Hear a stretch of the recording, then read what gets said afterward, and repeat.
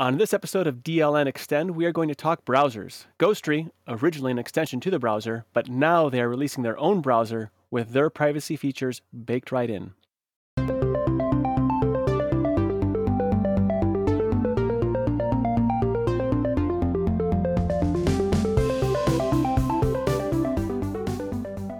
This episode of DLN Extend is brought to you by DigitalOcean and Bitwarden. Welcome to episode 45 of DLN Extend. DLN Extend is a community-powered podcast. We take conversations from the DLN community, from places like the DLN Discourse Forums, Telegram group, Discord server, and more. We also take topics from other shows around the network and give our takes. I'm Nate, and with me today, I have Wendy, the Jedi Master of all things camera and photography related. Wendy, how are you? I am doing fantastic. How are you today, Nate? Well, a little tired, but great otherwise. I'm missing Matt. He said he's working or he's playing hooky. Yeah. I don't know what he's doing. Well, the excuse is that the morning manager didn't show up, so he has to work extra hours. I bet he'd rather be playing hooky right now than taking on another shift, but we miss you, Matt. Hope you get some sleep sometimes. Well, good luck, Matt. So, Wendy, what do you have going on? I dropped my daughter off yesterday at her Tuesday co-op, and then I figured, I'll just swing back over to the one little pawn shop and see what they have. I didn't figure there would be anything new. This is the same one that I found that cute little HP 2-in-1, and I walk in, and there is a Surface Pro 6 sitting there. Ooh. When I looked at the price, I'm like, that looks really good. So it got me excited there. It was already powered on, no password to get into it. So I was able to jump in there, check out the specs of this little Surface Pro. Actually, it's not that little, but compared to my desktop or the kitchen system, it is quite little. An i5 8250U, 4-core, 8-thread, 8 gigs of RAM. And I'm like, yeah. And the guy who owns it was the one that I talked to yesterday. And as we're looking at it, he was like, let's jump on eBay and see what they're going for. I'm like, oh my gosh, please don't do that because you're going to want to charge me more. Like, this is a good price. So I'm thinking to myself, I'm screaming to myself, God, don't look on eBay. Don't look on eBay. Don't look on eBay. And we're looking at it and, all of them are at least $200, $250 higher than what the asking price is for this Microsoft Surface right now. And I mentioned, it was for the kids and he has kids himself. Not only did we look at it and see that it's going for way higher, he still dropped it another $25 for me out the door. Nice. That was including taxes and all. So we have a new Microsoft Surface Pro 6. It's in really good shape. It came with the keyboard, which is absolutely awesome. I threw Manjaro on it yesterday, and because it is a Surface device, it needs a specialty kernel.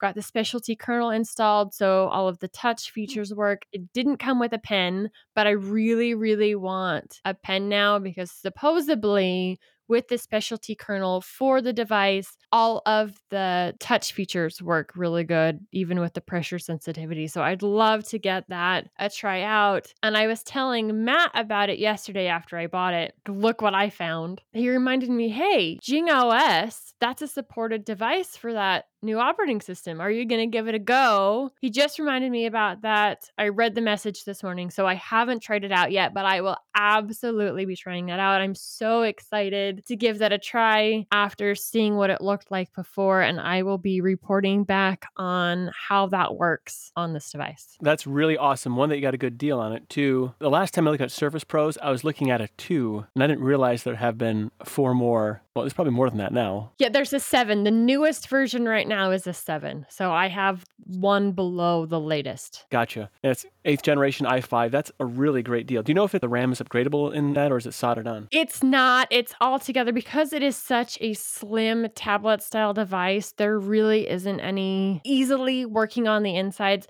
That's the downside of a lot of these 2-in-1s is that because they are so compact, there really isn't the upgradability of them as you can do the larger laptops. So I've been torn between these 2-in-1s. And one of the reasons why I wanted to go with them is just portability, right? I was all about the larger laptop, older HPs, the older Dells, the ones that were meant for work. So they were clunky, they were heavier, but you had easy access to being able to upgrade the RAM, upgrade the drives, any of that stuff, really easy to work on. And I do have a couple projects related to that going on in the background. Ooh, that's fun. Yes, I do quite enjoy that. I have RAM I need to go buy for a couple older laptops. But that is definitely a downside of the devices. The upside of them is how easy they are to pack around. That little HP device that I have right now, it's sitting on the desk in my daughter's bedroom. She uses the heck out of it. And that is what they love. And what I love for the kids is they can do their work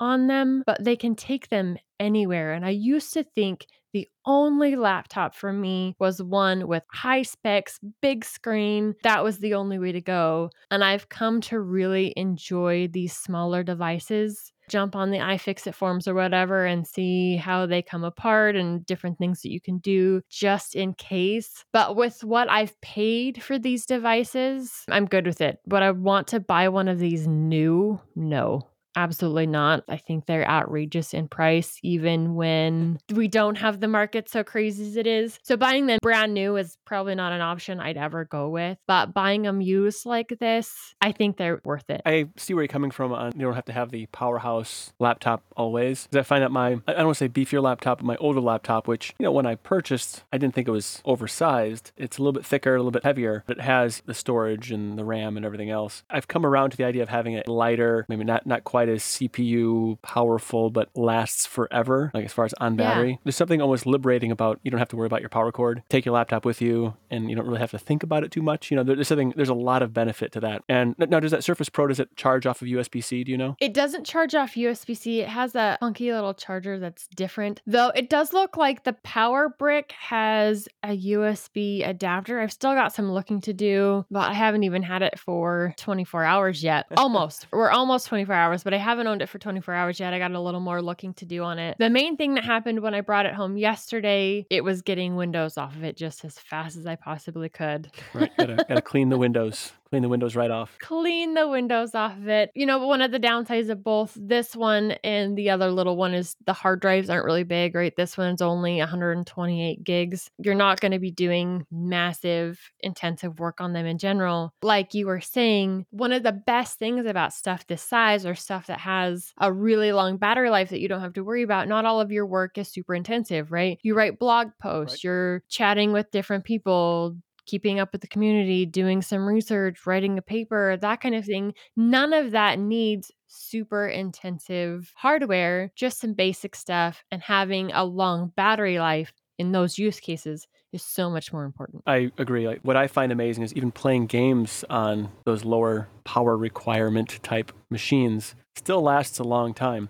And in fact, I was like my EliteBook here that I have, my HP EliteBook, I have to worry about the battery less on that than my phone. It actually lasts better, like it's balanced better running Linux than my Android phone. So, they say ARM is better on power. I'm starting to come around here. I think that Intel, like I don't have an AMD laptop, Intel's not doing too bad. So it's just still obviously more expensive than ARM. The downside about ARM, I think when it comes to power, is the apps running in the background. And I think that's one of the biggest things you have to watch with an Android device or with something that things can continually run. Even on your computer, you can have things that are continually running in the background. That's where not running Windows, I think, comes in, because you usually have so many things that are running in the background that are eating power that you typically just don't have on a Linux system, which in turn makes your battery last so much more. It's true. And I know people complain that they don't get as much battery life out of Linux as they do Windows. Between things like TLP and other tuning techniques that the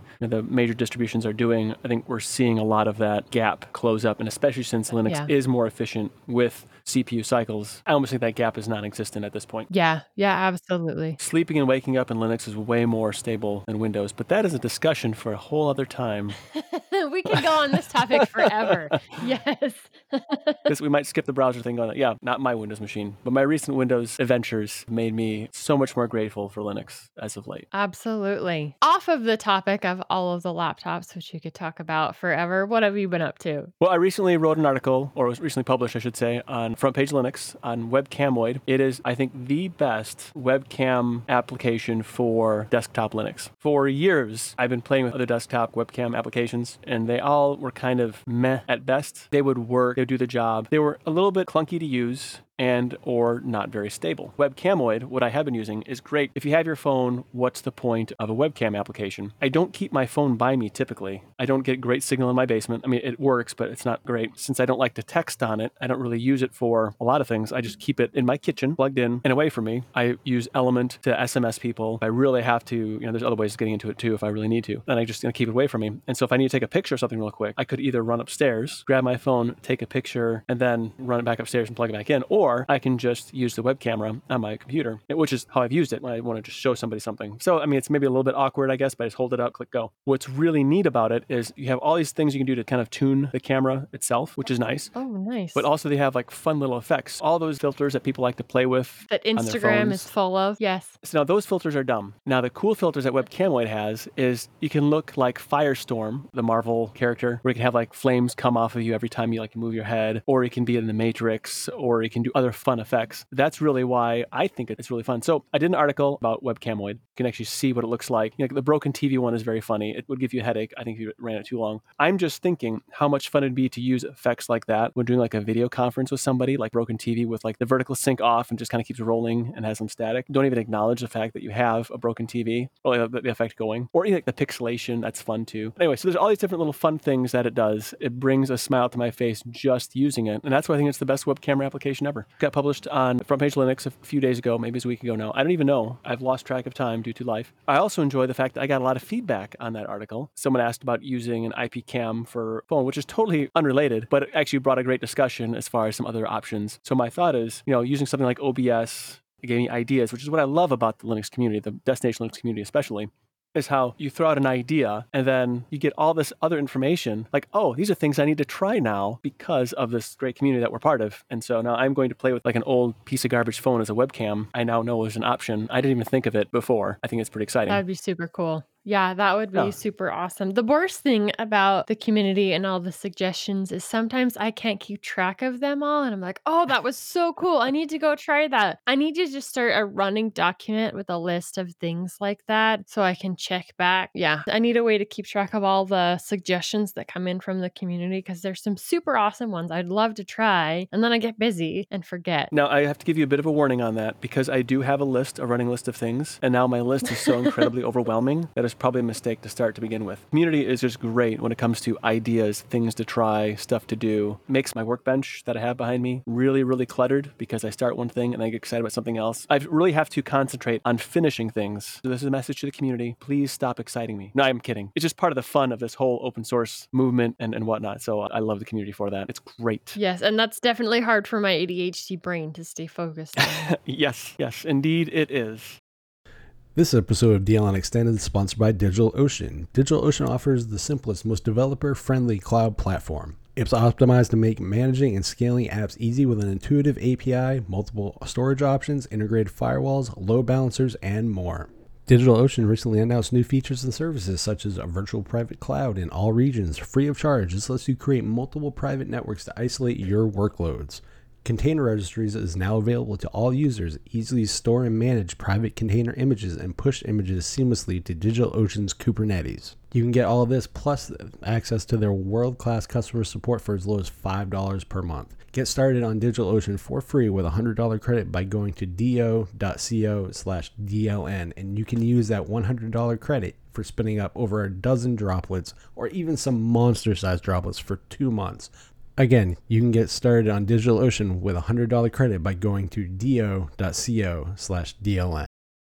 Speaking of the community giving great ideas about things to try, the folks over there at the Destination Linux podcast just introduced something that I had no idea about. Ghostery, they're getting into the web browser battle. I've not used the Ghostery privacy extension. Wendy, I understand that this is something that you actually use. Yeah, I've actually been using the Ghostery extension for, goodness, a while now. Long enough, I don't even remember when I first installed it. And one of the things that attracted me to Ghostery was A, their focus was on privacy, and B, their license is an open source license. I try to go with an open source option if I can. And this is one of those cases where I found an application, a browser add-on that fit the need, plus had an awesome open license to it, What does Ghostery, the add-on, do? Well, it helps keep tracking away. It helps with ad blocking. One of the things that I love about the Ghostery add-on is it tells you how long it took for the page to load, how many blockers are being tracked, requests that are modified, all of that stuff. The add-on itself has been really cool. And then the guys on DLN were talking about it this week. Ghostery a few days ago popped up and said, hey, we are beta testing this browser. Do you want to check it out? And I was busy doing something. I can't remember what it was, but I didn't have time to look at it and I just kind of brushed it away. Then the guys were talking about it and I'm like, oh, dang it. I totally wish that I would have jumped on the bandwagon for the beta. So I have signed up for the Ghostery beta to give their web browser a try. I'm kind of interested to see how it works. They're claiming on their website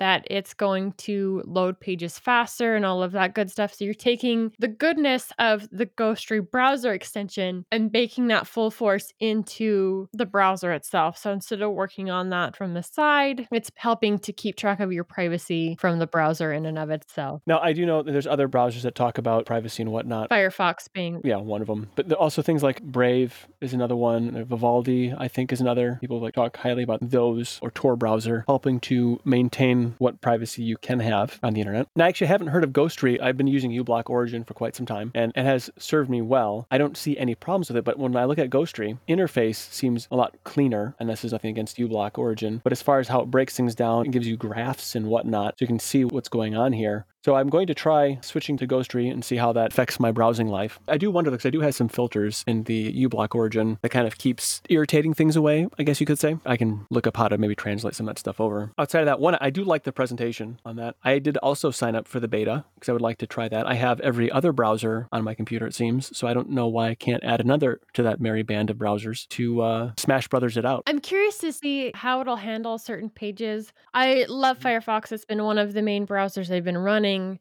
mainly because I want to fight against Google taking over absolutely everything else. And two, they're also a privacy-focused web browser. That's the two big reasons why I've used Firefox. And I've noticed that based just on some of the privacy settings built into Firefox, there's certain websites that don't want to work. And so I've had to jump over to Chromium to navigate or do something on that website. And then I'm back over to Firefox. Now, is Ghostery going to be the same way? One of the places we like to buy streaming movies, on Firefox, the trailer or whatever won't play. But if I jump over to Chromium, then the trailer and stuff will play just fine. So there's something in there that's not communicating quite right with some of the privacy blocking, so it won't let that trailer or the movie play. Is Ghostery going to have some of those same issues? That is interesting. I do know that with Firefox, when I have to access certain sites, I have to disable uBlock Origin in order for them to load. Otherwise, they just kind of sit and spin a while. So I'll disable it just for a bit and then re-enable it. So I wonder if I will be able to do that with Ghostery. That'd be important to know. I'd like to take it like a full gambit of testing and see how it goes. I haven't been the biggest browser geek in general. It's kind of, I found one that works for me that fits in that privacy bill and I've stuck with it. I've never tried Brave. Well, maybe I did have Brave installed for a short time. I know that that's a pretty common one within the Linux community. And I haven't been big on them just based on where they've been in and some of the news as far as saying, hey, we're taking these ads off and putting our own ads on. There's been some sketchy stuff in the background with Brave. Don't get me wrong. Firefox in and of itself has had its own realm of drama. I don't think there's any project out there that has no drama ever. And these things are done by real people. And sometimes the choices we make aren't always the best ones. But that's just part of being human and running a project, right? Yeah, I like to say people are imperfect, and imperfect people get together and make imperfect organizations that make imperfect decisions. You just have to have a little grace when dealing with organizations and people. Otherwise, you're going to go mad. Yeah, absolutely. So I can't speak personally for Brave. Vivaldi is definitely another one that I hear a lot of really good things about, but I've never run myself. So I don't have firsthand knowledge on that. Have you used either one of those in an extensive period of time? I've used Vivaldi, and I was really annoyed by the defaults as far as using it. Can't remember all what it was that bothered me. Some about their start page, start screen, whatnot. I did not care for it. I have used Brave. Getting it to install in OpenSUSE was a bit of a chore. And so I just decided I didn't really want to use it. I didn't want to use something that wasn't easy to get working on my desktop. So is it not in the main repos for OpenSUSE? And so you had to go to secondary repos to get it? What made it hard to install? Something like that. I think I'd like manually install it with an RPM. It's because it's not in the repos at all for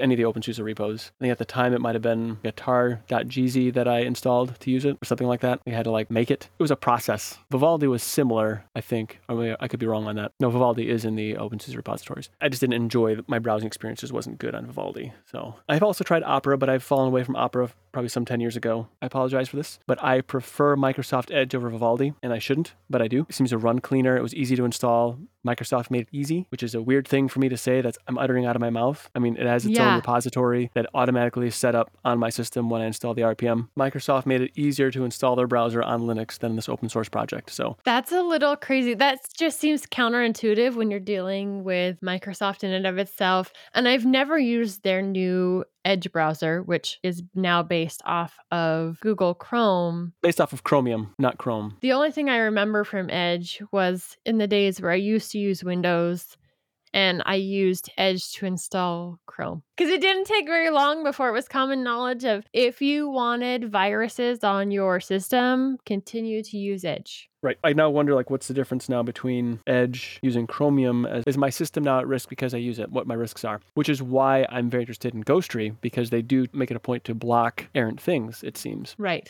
Although I'm not really terribly worried in Linux because of the whole permissions thing. All those ways of getting around it. One of the reasons why I've used it is the anti-tracking. I don't want to be tracked. So I have Firefox already saying, hey, don't track me when I go to a website. Plus then I've gotten the additional add-on saying, hey, don't track me. This will be kind of a double protection I guess I have now. So I'm curious as to how it will work with just Ghostery making those changes. And I have to say, I'm not against ads in general. Really, I'm not. I've found some really great things, stuff that I've wanted, stuff that's helped me through ads. The problem has become invasive ads, the ones that pop up and they're taking over whole screens, or the ones that quote unquote are there for an ad, but they take up your entire screen. They say, hey, something's wrong with your computer. And it's part of the reason why I installed ad blocking on my in-laws computer. But once again, I know I've told this story here before. They'd already been running Linux for 2 years. And I get a call from my father-in-law saying, hey, this says that there's a virus on our Windows computer. You guys aren't running Windows. You're running Linux. This is just trying to get your information. Right? This is an internet scoundrel. At least that's how I call it. Yes, absolutely. So I told them how they could get out of this, full page thing that had popped up there. That's why there's an ad blocker there. I have kids. There's certain things that'll come up on websites that is completely and totally inappropriate for my children to see. Am I against all ads? Am I against ads that are done tastefully? Absolutely not. I think they are very important in helping projects like Ghostery or Bitwarden or any of those things to get the information out there so people can use these things, or you can find products that are beneficial to you. It's all of those people who are doing it bad or doing it to the point of being nefarious that makes these ad blockers essential. If advertisers were more ethical in the way they advertise, don't try and get my information, just make a good presentation. That would be a great way to advertise. Just make a good presentation. I actually enjoy ads on the radio when I listen to in my vehicle. I like to know what new things are out there, what's going on in the community, what's in my local community, not just the online community, but what's going on. I want to know these things, but don't ask me all these questions. Don't try and pull information from me. Don't create a shadow profile on me. Just make good presentations. Right. That's all you have to do. Make good presentations, create a quality product, and if I like what you're selling, I will participate in it. But you don't need to know my entire life history to do it. That's exactly the case. And I understand why that's so hard. But here we are, talking about a browser that keeps others ethical.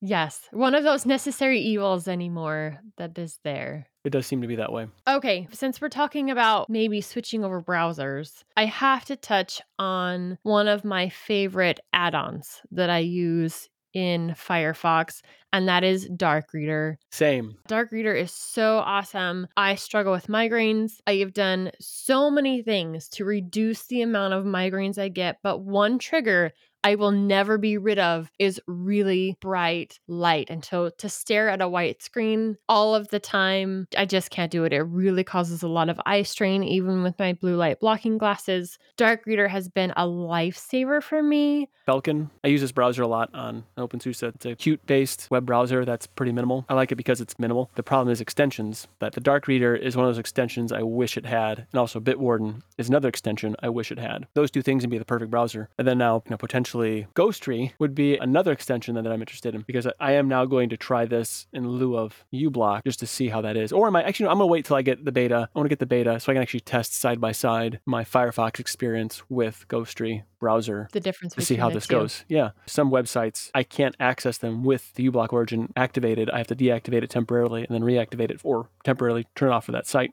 Ghostry, because there are some within that, it won't allow me to go to, hey, we sent you have an ad blocker and so you can't visit here. And if I don't really need the website, sometimes I'll just leave instead of whitelisting it, because some of those, I don't know. I get really worried. It's like visiting different websites for Windows and trying to pull a file or a program that you need. Some of those that say, hey, we sent you using an ad blocker, you need to turn it off to view the page. I get that same kind of skepticism of what kind of tracking information, not the ads, what kind of tracking information do you want to pull from me if I turn this off? So depending on the website, I'll whitelist it. That's one thing that Ghostry allows you to do, is you can whitelist a website so you don't have to turn off the whole thing. You can just turn it off for that single page. Right. That makes sense. Well, it's neat to see that the browser war is kind of heating up. I was actually concerned that things were going to die on this front and that there was not going to be the kind of competition out there and we're going to have to all resort to using one browser or something. Seeing that there's an open source company that's getting into the browser game, it'll be very interesting to see how things progress from that. I'm looking forward to this. Whenever I get permission to be a beta tester for Ghostry, I'm going to be there. Absolutely. I'm there with you. We'll have to touch back on this topic again after we both got to play with it for a little bit and see what we think. Excellent.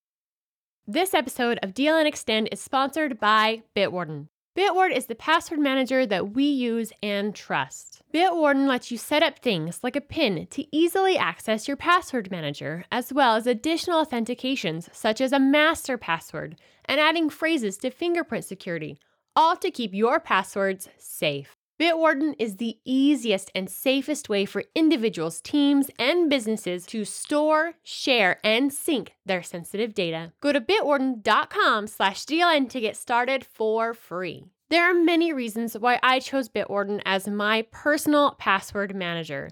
One of those reasons, it is 100% open source.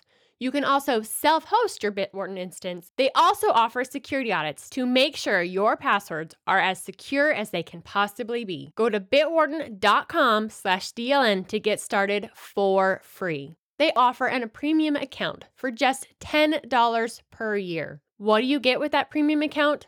1 gigabyte of encrypted file storage, 2-step login with YubiKey, U2F, or Duo, Vault Health Reports, TOTP Authenticator storage and generation, priority customer support. Make the smart move like many of the community have and go to bitwarden.com/DLN to get started for free. If you're like me though, you'll want that premium account for just $10 per year to support this amazing open source software. Thanks to Bitwarden for sponsoring this episode of DLN Extend. Well, Wendy, I see that you have a Camera Corner update. I'm really on the edge of my seat, except I have a standing desk, on my tippy toes to know what's going on at the Camera Corner. For one, I'm extremely jealous about your standing desk. This is one of the things that Michael has, Ryan now has, you have, and I need one of these. Totally jealous there. And yes, I do have a Camera Corner update. One of the biggest things that was holding me back in Camera Corner was having a capture card. What am I wanting to do with this? Not only am I wanting to show how I'm editing stuff, but I'm also wanting to show how shots are taken, and having a capture card will make that better. I would have had one here a few months ago, but as you all know, my dishwasher died and my capture card money went to buying a new dishwasher. Though I do have to say, I'm quite enjoying this new dishwasher. It's doing an excellent job. So while I'm mad that my old one died, this one is still making me happy. But it's hard to capture video in a dishwasher. Yeah, it just doesn't work that way. And capture cards don't wash dishes very well. You don't wash dishes very well. So I was doing some more research on where I was going to go with a capture card. Do I wanted to use a USB style device? Did I want to use one that goes directly into my main system? So the downside of one that is a PCI card is that it is stuck in my main system. So everything has to be done through the same room where that tower is. I have a full-size tower. This thing's a beast. I am not packing it around the house to do stuff from there. The only time it comes off my desk is when it's time to get the dust out of the system. It's not moving. So I was looking a little bit more into the USB style capture cards, and I came across one that is specifically meant for some hardware that I already have. And the best part is that price-wise, it's on the lower side. I have an Atomos Ninja that can take the raw footage directly from my camera into the Atomos device and puts out a higher quality. The current Nikon cameras that I have, they compress it quite a bit in order to save it. For the most part, that's not too bad. We've shot some other videos, especially for the kids' school, that kind of thing, using only the compression from the camera. And that's fine until you've realized you've shot this piece of video and you need to make some more fine-tune adjustments to it. The less data you have on the video is just like if you have a higher compressed image. It is hard to make the tweaks to balance out your lighting, your color, any of that, the more compressed the end product is. The Atomos allows me to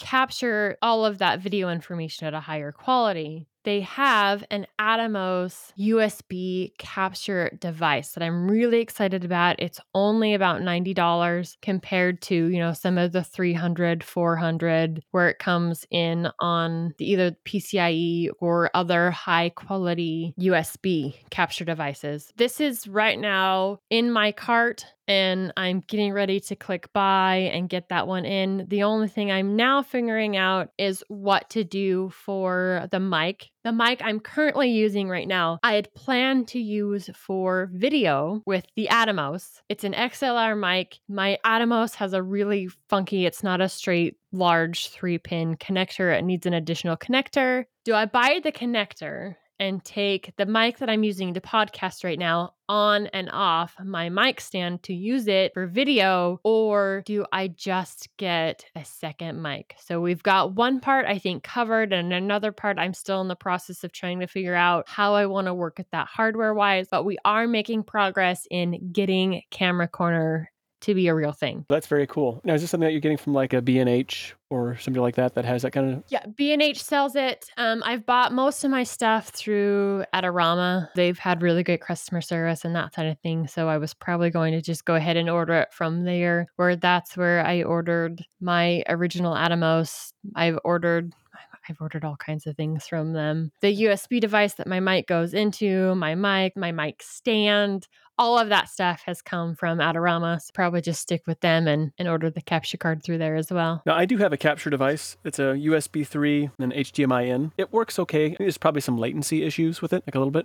But that could be because I'm having to go through another box that converts that into an HDMI signal. That could be the problem. Yeah, the more places it has to pass through, the more lag that you will eventually get from it. I know that is one of the downside of a USB device in general is A, there can be some lag between the two, and B, if you have so many USB devices plugged in at once, there's, potential for some interference. Right. It works for what I do. Actually, I was going to do a Commodore 64 live stream, myself and my oldest playing a game, and that's when the Commodore 64 decided it would stop working. It didn't work out. So it did work very well. There was a little bit of lag that I noticed, but I think when you're going older systems like the Nintendo and Commodore 64, Atari, they have zero lag, and I think my brain just expects that. It's all analog, everything's analog on the video output. There's no delay, and so having any little bit of delay, it seems like I notice it. Yeah. I've got the C64 Maxi. It's a modern, it's like a rebirth of the Commodore 64, but it uses HDMI out and USB devices instead of, the old analog stuff, which is great for the kids. There's a little bit of a loss of something. I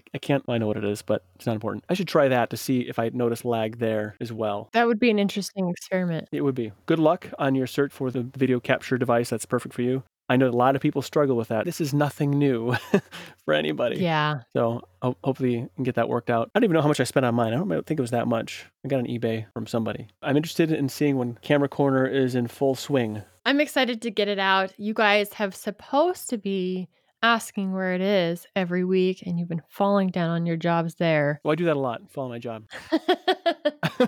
No, you've been a little busy plowing snow and all of that other fun stuff. I'm still working on it behind the scenes. Camera Corner is coming, but that is where we are on the state of things. The biggest part is missing certain pieces of hardware in order to get the show out the way I want it to be. Right. It's got to be how you want it. Otherwise, you're not happy. And if you're not happy, there's no point in doing it. Absolutely. Well, I know, Nate, you've talked quite a bit about CAD and how you use it for all kinds of different projects, both in work and in play. Is there a new CAD application you'd like to tell us about? Yes, this one is for play. It's called LeoCAD. I may have talked about this before on DLN Extend, but it's a Lego CAD application. So you build Legos virtually. You don't get the satisfaction of the clicking of the Legos together, that sound. There's a certain sound it makes. You know what I'm talking about. Not the sound you Yes, get I when you do. step on it. That's a different kind of clicking sound. That is not an enjoyable sound. No, that's not a good click. That's a bad click. So LeoCAD version 21.01 was released, and I'm using it on the Flatpak this time because I am. The OpenSUSE version is not like the one from the build service. It requires a little bit of extra work because you have to separately load the graphics, the components into it, the different bricks and whatnot. It's an irritating process. There are legal reasons why they have to do it that way. So if I just use the Flatpak, I don't have to worry about it. So I install the Flatpak. What I like about the Flatpak is it integrates perfectly with the user environment. So, and it's Qt based, so everything just looks really nice with it. My kids like to play it with it, and I've been using an AppImage, I think version 19 something, so it's been a while since, or 20 something. Anyway, it doesn't matter. I install it. My oldest especially, he really likes to play with Legos physically and virtually. The others are more physically. And so he was building some things and whatnot. So I have a order pending, or a series of orders pending on Bricklink now for something that he wants to build that he put together. Ooh. I'm excited about that. It's a fun educational thing to do. But what I like about the new LeoCAD is they've cleaned up a lot of the interface. It wasn't bad before, but things like the rendering, so you can render whatever it is that you've built. So it's not just like the CAD look of it, but it actually does proper lighting and so forth and renders an image from that. Awesome. Yeah, it's really neat. And actually it works properly now. I had some issues with it before, but now it works great. It's beautiful. The interface, they've reorganized sections a little bit where it makes more sense. So like if you have submodels, it's at the top of your list, so you can actually go to that first. It's like a lot of little tweaks here and there. I decided I'm actually writing an article of everything what I like about it and so forth. So I'm slowly putting that together as I test it out and play with it. They've added some efficiency in it. I follow the GitHub. They do, whenever there's updates and so forth to it. So it's been a very active communications and a lot of updates and so forth that are being done to LeoCAD. It's really pretty amazing. It sounds awesome. It sounds like something I need to get installed on all of these little systems that the kids are using so they can play with it too. I know my oldest boy would absolutely love it. It's really great. There's some things it doesn't do that I wish it would do yet is it doesn't recognize where the hinge locations are on some pieces. So you have to manually set that. I don't know how they would fix that. That'd be a difficult thing to do, thinking about it, how they handle stuff. Also, the biggest thing that I like about it, by default now, it recognizes if you're running a dark theme, it will automatically switch the whole interface to that as far as like everything. Not just the widgets, but the whole thing. Very nicely done. It looks great in a dark theme. I don't have to tweak it. It just does it. And so I'm very happy about that as well. So anyway, that's what I've been playing with. I got a series of Bricklink orders that I need like $20 for creating this set, basically. That's not bad. And here's something else that's really neat about it too. If you order the steps of how you put the set together in the tree, you can actually then create instructions from LeoCAD, which is really neat. So you can, step-by-step instructions and how you do that. You can do all that stuff within LeoCAD. And it's very cool how that works. I appreciate that other little tidbit about LeoCAD. It's awesome. I think this needs to be on every computer. It should, especially if you like Legos. And the best part about LeoCAD is you cannot step on any bricks. Best part. I would have to 100% agree with you on that. Not stepping on Legos is amazing. It's a wonderful feeling to not step on Legos. It's safer for your children. It's safer for your feet. It's safer for, all around. Exactly. We'd like to continue this discussion with you on Telegram, in Discourse, Mumble, or Discord.